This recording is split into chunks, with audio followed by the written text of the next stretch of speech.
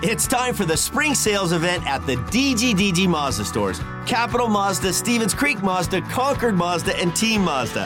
Hey, it's Sean Delgrand. And right now, we've got a huge selection of brand new Mazdas with exciting spring incentives across our entire lineup. Plus, you can buy your new Mazda completely online with our exclusive no-brainer checkout. Don't miss the spring sales event at the DGDG Mazda stores in San Jose, Concord, and Vallejo.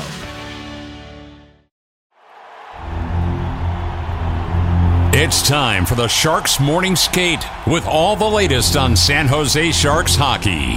Here are your hosts, Dan Rusanowski and Drew Remenda. Welcome to another edition of the Morning Skate. We are at SAP Center at San Jose. The Sharks are faced off against the Minnesota Wild tonight.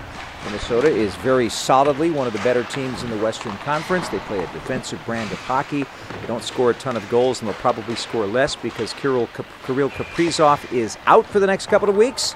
But they do have John Klingberg on the back line. And, Drew, that's sort of the entree to our show today, because the real entree is the Sharks have an opportunity to sweep a season series against a team like this. A team that's going to be in the playoffs is playing very well defensively, as you talked. Well, playing very well. Their last 10 wins, I think they've scored 24 goals.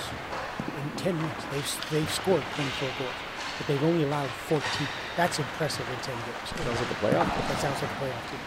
We know they're physical. We know that they are a hard-hitting team. We know that they have outstanding goaltending in Gustafsson and Fleury. We think Fleury's starting today, but we had a chance to have a brief conversation with Dean Hudson, original San Jose Shark, one of my favorite people in the world. And he said what they're doing now, the only thing they've changed, it is not even changed, but concentrated on, is making sure they're on the right side of the puck all the time. So they don't cheat offensively. They don't try to slide by you and go for a breakaway. They were doing that before. When you're struggling to score, that's what you do. He's got them completely in sync as far as staying on the right side of the puck and checking hard. And that's why they're being successful. And that's, like you said, that's a playoff team. Yeah, it's a team that could go deep in the playoffs. In fact, they're not taking anything for granted, and they're getting the goaltending, which is another factor. And Marc-Andre Fleury he's a Stanley Cup champion. Yeah, he's Stanley Cup champion. Gustafsson's playing fantastic. I mean, Dean's got a great dilemma on his hands. Which wonderful goaltender do I start today? Which guy is going to help me win today? And both guys are helping them win. I seem to remember, didn't that cost him last year? Yeah, he had Talbot and Fleury. So he's going to have to make a decision. I was watching the other day and listening to Henrik Lundqvist on TNT, and he said that he was talking about Boston, because Swayman and Omar are both playing outstanding. But Henrik said there comes a time when a coach has got to make a decision. He said, as a goalie, I wanted to know, was I in or was I out? Who is going to be the guy starting in the playoffs? Now, in the playoffs, you can change it, like Washington did, and it worked out really well when they won the Cup and Holtby came back in.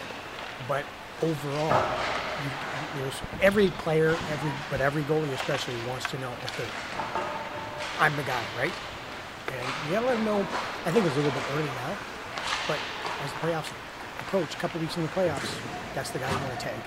I'd say you probably figured that out in the stretch drive of the season, which is the last 10 games for me. I always look at the last 10 games of the season to see the trend for a team going into the playoffs. And some of it has to do with injuries, some of it has to do with just the way that everything is gelling together, and some of it has to do with how well the goaltender is playing, and that's a big factor for this Minnesota team. Meanwhile, the Sharks find themselves strictly and strongly in Connor Bedard sweepstakes territory right now at the very bottom of the Western Conference after some of the results last night.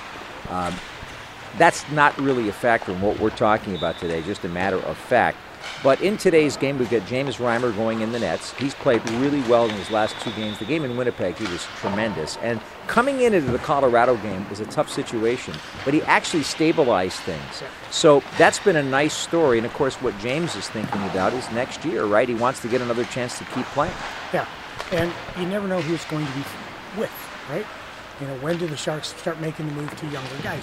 What are the Sharks doing? Maybe looking at trading at the draft. Maybe they're going to draft a goalie.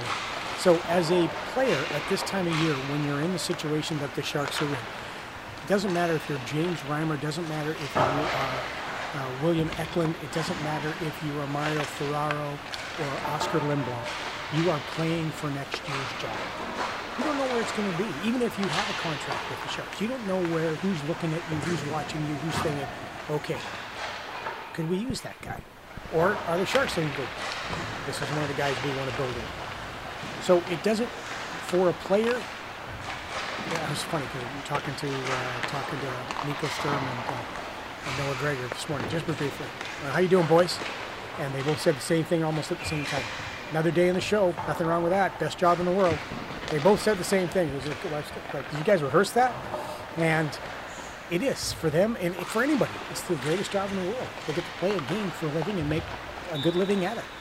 So I love the fact that the guys still have that.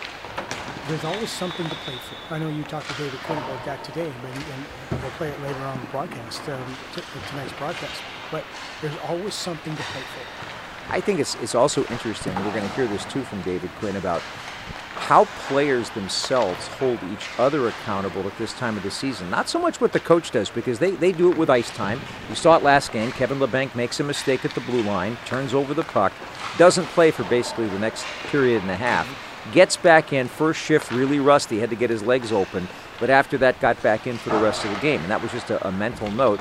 I saw them talking today. I saw William Eklund speaking with the coach today. He was talking individually with a lot of players, but I'm more interested in that latter part.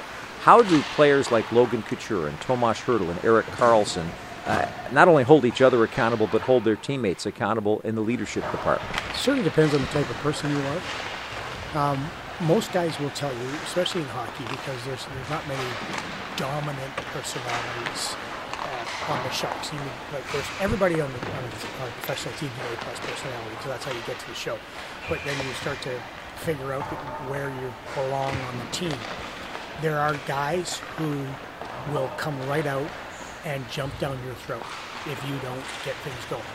If you're not working as hard as everybody else, you don't get the results. You don't get the results. That's the game of hockey. It's professional sports.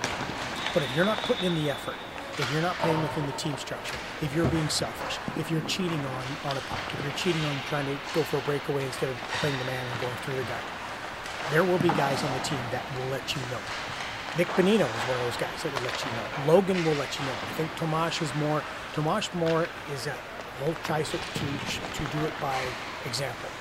Erik will definitely let you know. Back in the day, there was Joe Thornton.